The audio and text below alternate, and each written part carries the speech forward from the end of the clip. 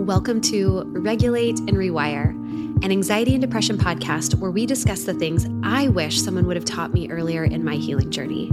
I'm your host, Amanda Armstrong, and I'll be sharing my steps, my missteps, client experiences, and tangible research-based tools to help you regulate your nervous system, rewire your mind, and reclaim your life. Thanks for being here. Now let's dive in. Welcome back, everybody. This is part 2 of our 3-part anxiety mini-series. So if you haven't yet listened to the previous episode, I highly recommend starting there because that'll give you some context and some framework that I'll be building off of today. But in quick summary, we talked about how to understand anxiety through a nervous system lens, how anxiety is rooted in the body, in the nervous system, not in your brain. It is a body-based alarm system, not a thinking problem. And anxiety is the result of us being in this sympathetic activated state, either because of past lived experience, current life circumstances.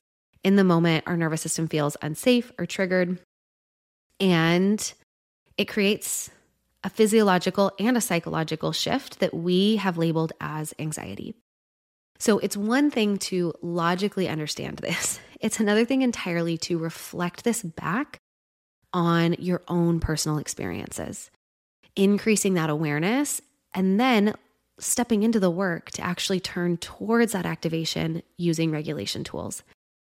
And so today, I am going to help you to reflect back onto your own experiences with some reflective questions to really help you gain even more personal context for what I mean by past lived experiences and current life circumstances.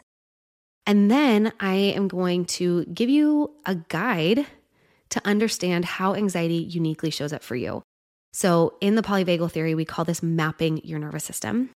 And you're essentially going to create a unique profile, a unique blueprint of your anxiety. And again, the goal is to familiarize yourself enough with your personal experience that you can step into this place of self-compassion around your symptoms and awareness of your symptoms so that you can catch them earlier. Because so many of us, myself included, spent years, even decades, intellectualizing our anxiety, living in our heads, being so disconnected from our body. And as a result of that, we often don't catch anxiety until it's like overwhelming and all-consuming, till we're at level 8, 9, or 10. And so with this nervous system mapping, by creating more awareness around how you uniquely experience anxiety, the hope is that you can catch it and intervene with regulation tools earlier. And every time that you do this, this actually helps you to create a more regulated nervous system, just like every single bicep curl that you do in a gym helps you to have stronger biceps. Every single time you take a rep, if you will, towards being or feeling more regulated, you are moving towards a more regulated nervous system overall. And so helping our clients map out their nervous system states is some of the most foundational work that we do in our coaching practice before we ever get into the behavior change or the fixing or the shifting or the deeper parts work, etc. Just starting with awareness is so foundational. And again, because one of the number one reasons that anxiety escalates so quickly is because we have this felt sense of alarm in our body and we don't understand it and we don't know what to do with it, right? That overestimation of threat paired with an underestimation of your ability to manage that threat. And so that is what I want to support you with. I want to help you understand even more so that anxiety is this body-based alarm, usually based on your past lived experience. It's a younger version of you or a younger version of you that wrote some programming into your nervous system, trying to get your attention. It's trying to warn you or keep you safe. And again, it's not just this abstract inner child construct, but because of that earlier programming, your alarm goes off. Your physiology changes in very real, measurable, tangible ways in the present moment. And we can calm this stress physiology using tangible tools and nervous system regulation work when we understand it better. So to start kind of this work today, and this episode really is some personal work. to the extent that you choose to step into this with me, to the extent that you have the capacity to step into this. This could also be work that you bring into a session with a trauma-informed practitioner to explore, etc. But I want to help you create context around your anxiety. First, by briefly inviting you to reflect back on some of your own experiences, past and present, and then I'm going to guide you through how to start creating a nervous system profile map. So to lay out some of the pieces contributing to your current nervous system state, we are going to take a deeper dive into these 3 categories, 3 things that impact and inform and add stress load on the nervous system. Your past lived experiences, current life circumstances, and that 3rd category is what can offset those and lead to long-term healing, which are the present day kind of coping skills and strategies that you have. And so in part 1, in our last conversation, we explored what I meant by past experiences and current life circumstances. But today, what I really want to do is invite you into this personal reflection or exploration of what parts of those things might help you make sense of the anxiety that you're experiencing today. So let's assume for a moment that your anxiety does make perfect sense based on your past lived experience. Now, some of you are listening and you're already nodding your head. You're like, yep, that checks. My childhood was chaotic. My parents were unpredictable. Like you've already been in enough therapy to put those pieces together. You know why you're struggling. But there might be others of you who are listening who might think like, but my childhood was like fine. It was good. It was whatever. So like, what's my good reason for being anxious? So again, for a second, let's assume that you do have a good reason. And I believe that every single person's anxiety makes sense, not based on some genetic predisposition, although that may play a role, but on their past experience and current life stressors. What you have learned is safe or not safe, the ways that you have needed to abandon your true self to find connection or get your needs met, what you've learned to attach your self-worth to, and so on. And I have supported countless individuals and clients to getting to this really powerful like aha moment where they can shift from thinking that they're broken to non-judgmentally, curiously exploring some of these things until they get to this moment of like, oh my gosh, like, of course I struggle with anxiety. Like, of course this makes sense. I make so much more sense when I can lay all of these pieces out in this way. And so that's what I want to support you in, is laying some of these pieces out in a way that gives you this calm moment of, oh, interesting. So no matter how chaotic or how supportive and wonderful your childhood is, there are still pieces from our past that felt overwhelming for our little nervous system. There are still ways that our imperfect parents, no matter how well-meaning, didn't have the tools in the moment to meet a specific need that we had, and programming got written. And now as adults, it's our job to go back and to find that faulty programming and to meet it with compassion and these tangible tools so that we can heal, really. So when I talk about, past lived experiences or, inner child work, like there's a lot of different reactions. Some people are thrilled. Some people's eyes glaze over. Some people are really intimidated with these things. So let's just start with basic child needs. So when it comes to your past lived experiences, you as a child, every single child had some basic needs. And those included your physical needs, food, water, shelter, safety, emotional needs, a need to feel validated, comfort, safe, even with big feelings, emotional needs. You needed to have emotional stability from your caretakers. Children need rest. They also need free and spontaneous play. One of the things that children need is to know that they are safe, loved, and connected, securely attached to their parents without having to prove something to get that. And anytime they do feel like they have to change something about themselves or prove something, that is where some of this programming gets written, some of the wounding happens, and we'll talk more about that in a minute. But like I said, today is all about being reflective in our conversation. And so taking a moment to look back on your childhood or your past lived experience, whether that's, the last decade or 50 years ago, whatever, were your physical needs met? Did you have food, water, shelter? Did you feel safe in the neighborhood that you grew up in? Right? This could also include things like if you were part of a marginalized group. Did you feel safe in the body that you were in and the places that you were? And if you didn't, okay, your nervous system started to learn to adapt. You started to be on more high alert. You started to resource guard or whatever to get those physical needs met, to create a sense of physical safety for yourself, right? And in some more serious cases, like was there physical abuse? And then we talk about emotional needs.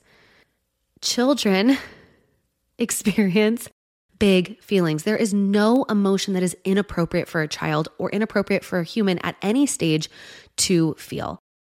And children need adults that can stay self-regulated even when they can't. Children do not have the ability to regulate themselves yet. They are completely dependent upon caretakers to model regulation and to hold that space for them. And so were your emotional needs met? And even the most well-meaning parents can fall short here, right? Either because they don't know better or they themselves don't know how to stay regulated. So did you have maybe emotionally absent parents? Did you have emotionally unpredictable parents where sometimes they reacted one way or sometimes they didn't, maybe based on their own mental health struggles?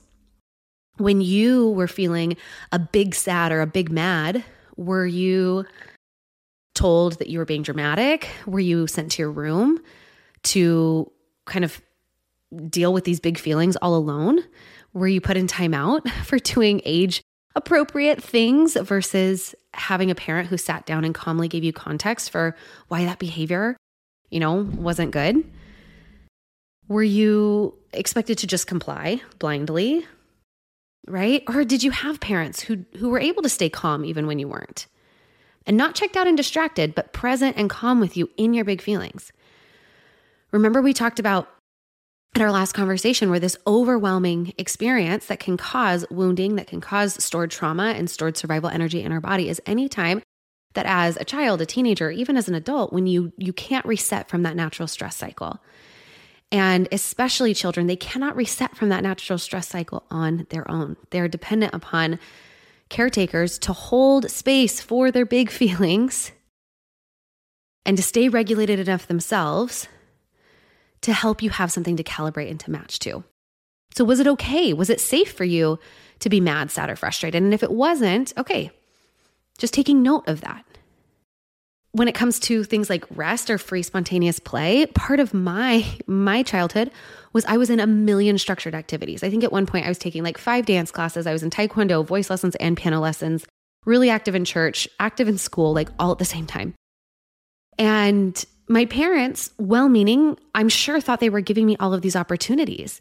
And maybe they put me in all of these activities because they did not know what to do with all my hyper energy at home. And it did give me both. It gave me these opportunities, but it also limited my opportunity for just free time, for free spontaneous play. And so play without purpose is something that I think I completely abandoned by the time I was maybe 10 or 11. And it's something that I am trying to re-engage in as an adult. So these are just some basic child needs. And Gabor Mate, a renowned physician, author in the worlds of trauma, addiction, stress, and child development, he talks about how children have 2 fundamental biological and evolutionary needs. And it is attachment and authenticity. So by nature, as humans and all mammals, really, we are creatures of attachment. It is genetically programmed into our DNA. This need to connect, this need that we have to belong. And it starts with attachment to our parents or our early caretakers because we literally depend on them to get our needs met. And then when I say this word authenticity, the meaning behind this is we have kind of this evolutionary need to be authentically connected to our body, to our emotions, to our gut feelings, and to be able to heed their guidance. And why? Because we're still animals at our core, and in nature, a creature who doesn't follow their instincts usually doesn't survive, right? But what happens in the human world that's unique is that oftentimes early in our life, these 2 things collide. this attachment and authenticity. There's usually a trade-off. So what happens when a young child, say 2, 3, 4, 5, is angry and is sent away until they can just cool off, or they're told to knock it off because they're being too dramatic, right? This kid gets the message that if I experience my genuine self, which in this moment is this big feeling, if I authentically show up, if you will, anger, in this case, then I sacrifice attachment. I'm less liked, or I'm sent away. Maybe again, you have an unpredictable parent. This is confusing for a child. Well, sometimes they're this, but sometimes they're not. And that reads to our nervous system as unpredictable and not safe. So again, that puts your nervous system into this high alert. Or a bigger example, right? A child gets abused. The natural instinct, the authentic self, is going to say, run away or fight back. But can a child really afford to do that? Probably not. So instead, they deny this instinct and they adapt. They separate from parts of themselves in order to survive and stay in connection with the people who provide their needs. And so as a kid, when things like this happen, big or in small ways, over time you adapt. And you learn that in order to stay attached and connected with parent A or parent B, or in this school environment or here, that you need to do X, Y, or Z. And then to compound that, we live in a culture that praises kids for being good and nice and pleasant and compliant, pretty or smart, right? And it's instinctual, to praise kids for pleasing us, right? For adapting themselves to the rules that we subscribe to as adults, because this is how we've learned to survive and stay safe in the world. And so as children, maybe you experienced this. Over time, we give up these small or big parts of ourselves to be accepted and to stay safe. And we all have done this to some degree. And in that process, our nervous system is learning what's safe or isn't safe. And if in your childhood an environment feels less safe than safe, for whatever reason to our tiny human brains, it switches default modes. So now instead of having a baseline in that green zone of regulation, feeling calm and safe and present, our default mode becomes this yellow zone of hypervigilance, of activation that fuels our anxiety. And so again, we've all done this to varying degrees. Most of the anxiety that you experience today as an adult has roots in the experiences that you had in your childhood, when you didn't feel connected to, seen, safe, heard, loved, visible, had unmet needs, if there were instances of abuse. Your nervous system remembers every single situation in which you weren't accepted. And it's written the programming that runs your life today. And anytime today something feels familiar to a time in your past, bam, that internal alarm gets triggered. And this is your way of your nervous system saying, hey, pay attention. Remember last time, right?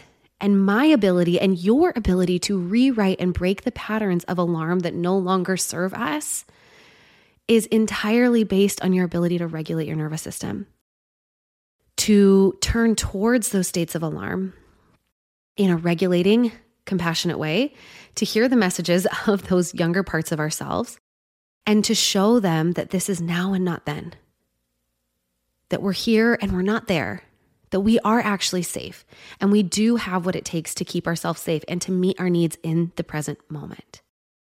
And you can only do that by understanding that anxiety is a body-based alarm rooted in past lived experience and younger parts of you that have really good intentions to keep you alive. And sometimes those really good intentions are misplaced in your present day life. And so hopefully that gave you just at least a tiny bit of, oh, this is what that means. My past lived experience or my inner child, or this is how my childhood could still be playing out in my anxiety today. And it's possible, right, that even after some of those exploratory questions, you're not having any of these aha moments. And so this could indicate that either A, there's some really early experiences that overwhelmed your nervous system that you don't have actual memory of, or that the primary cause for your anxiety is that your current life circumstances are overloading your nervous system. So taking a moment now to be reflective about that, your current life stressors, your current life circumstances. And with our clients, we do an exercise called the stress bucket exercise, right? Remember the nervous system ladder, you're standing at the top with that bucket. We call this your stress bucket. And we have 10 categories or so that we help our clients assess and explore to determine how manageable the current day, present load, everyday life stressors are for their nervous system. How is their lifestyle either contributing to dysregulation or facilitating regulation? So we look at things like sleep quality, work stress, home stress, relationships, thoughts, internal environment. So this could be gut things, autoimmune things, etc. External environment.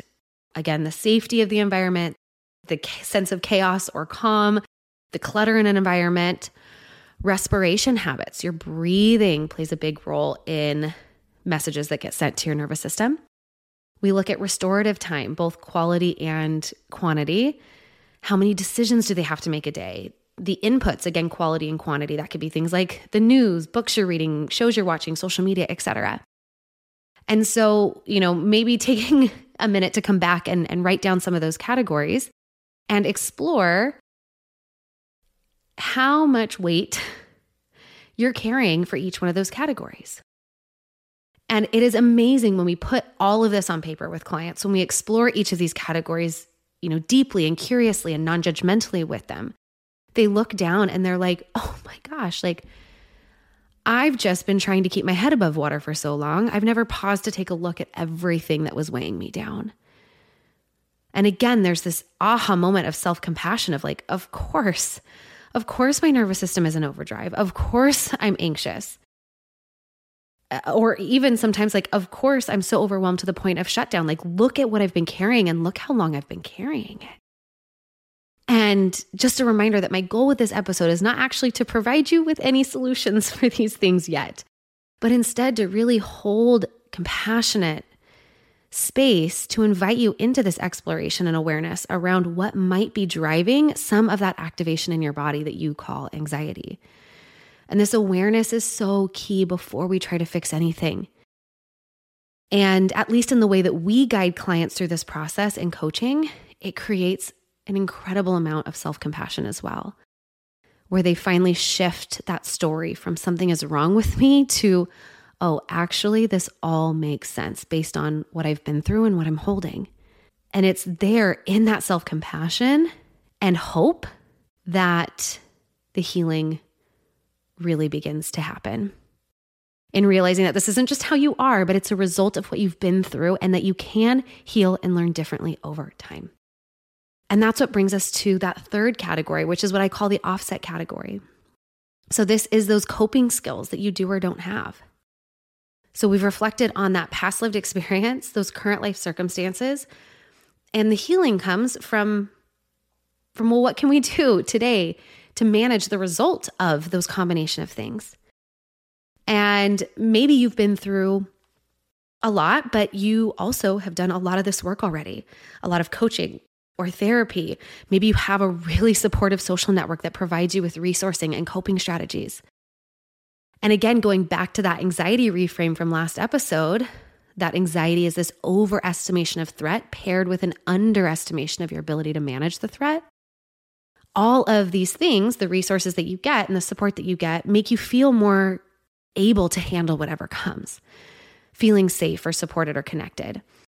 And so the goal of our coaching, the work that we do with clients, is to help our clients identify the tools and practices that allow them to internally resource, as well as to create a clear sense of the external resources, the external support systems that they have as well, be it the coach, membership, community, identifying friends or family that are regulating versus escalating.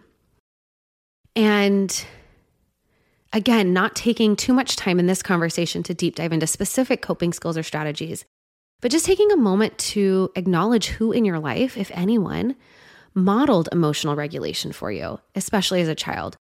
Who in your life modeled self-compassion, self-care, patience, resilience, communication, boundary setting, healthy habits? And if you're like, no one, well, then of course you suck at those things, right? No one's ever taught you how to play those games. Just like no one's ever taught me how to play tennis, and I consider myself a very athletic person. And I once went to play tennis with my husband. It was when we were dating, actually. And I'm thinking, like, how hard can it be? It was hard and it was embarrassing. And I was really, really bad because nobody's ever taught me how to play tennis before. So of course I was bad at it, right? If no one ever taught you how to regulate your emotions or your nervous system, if no one ever taught you how to set boundaries, to have healthy communication and so on, of course you suck at it. And of course that creates more anxiety in your life. Not because you suck, not because you're not good enough or smart enough or have enough motivation or willpower, but simply because you don't know what you don't know yet, right? Life has handed you a 300-pound bucket and nobody trained you or prepared you to carry it. And would it have been awesome if those things were modeled for you, for us, for me, and taught to us as children? Yeah, but for most of us here, they weren't. And so now it is our job as an adult to seek out those skills. It is your job now to teach yourself how to self-regulate, to be able to turn towards those younger pieces and younger parts of you and say, I know you didn't feel safe then, but I've got you now. And this is how, and this is what that looks like. This is what it feels like. I know you didn't feel safe or valid then, but I will help you feel safe and valid now, so that we can unlearn and get out of these toxic, repeating patterns and move towards healing. Okay, so that was the exploration part of this. And now the second thing that I wanted to give you, really kind of maybe the homework from today's conversation, is a framework for you to start to map out your own nervous system, for you to create a blueprint of how you experience activation and anxiety. And just like an actual map helps you to determine where you are so that you can set course to where you want to go appropriately, mapping your nervous system helps you do the same. It gets you familiar with what it feels like for you to be in that yellow zone of activation. And this is for two main reasons. One, because the more familiar you are with the earlier signs and symptoms of anxiety, the sooner you can catch it and reverse that spiral. And the second reason this is so valuable is because, as you'll learn in part 3 of this series, different tools will work better depending on what level of anxiety you're experiencing. And that there are no universal ways to regulate the nervous system. Different things work for different people. And so you need to learn how to be in conversation with your system. You need to learn and to cultivate this interoception, this body awareness, to know if a particular tool is supportive for you or not. So, how to map your nervous system? I'm going to lay it out in a really simple way. And I'll attach in the show notes again a worksheet to lay this out for you if you're more of a visual learner, and it's just helpful for you to actually see it. But essentially, what you're going to do is get really curious and identify 4 different categories of how you experience feeling activated: body sensations, emotions, thoughts, and behaviors. So on a piece of paper, you'll write at the top anxiety or activation, any word that resonates with you. And then you'll have 4 columns. And these columns will be titled sensations, emotions, thoughts, and behaviors. And what you're going to do in each one of these categories is explore. Okay, it answers these questions of what state am I in? Okay, you're identifying I'm activated, I'm in the yellow zone. And this answers the question of, well, how do I know? How do I know that I'm in that yellow zone? How do I know that I'm anxious? How do I know that I'm activated? The sensations are, what does it feel like in my body? For you, are there butterflies in your stomach? Do your palms get sweaty? Does your heart beat? Does your chest get tight? Does your throat close? How do you experience physical sensations? What other emotions are in this yellow zone for you? Irritated, anxious, angry. Can you identify some emotions that come just before the anxiety, right? Or just after basic anger, is that rage? Thoughts. What kind of thoughts do you think about yourself, about others, about the world? What sense of urgency? And then what kind of behaviors? What are the things that you do or don't do when you're feeling anxious or activated? And so, like I said, this is an exploration activity. This is an invitation for you to curiously turn towards your nervous system And it's not a one and done. I invite you to spend the next week or so paying attention to and adding to things you notice. This is also something that can be incredibly powerful to do and explore with a trauma-informed practitioner, whether that's one of our coaches in the membership or in our one-on-one coaching or with somebody else that you're working with. But creating this nervous system map is the start of befriending your nervous system. Befriending and bringing yourself into conversation with your body. So can you familiarize yourself enough with your anxiety signs, symptoms, that you can come into conversation with these alarm systems in your body? And this is the first step to eventually learning how to turn towards, to regulate, and to calm them. So like I said, it was all about awareness, about stepping into this place of curiosity and exploration. This is the foundation to healing. You have to do this first. You have to know, you have to be educated. You have to know how your system works. And then you have to be able to apply that to you personally, to have this awareness about how this shows up for you before you can step into any of the actual tangible regulation practices.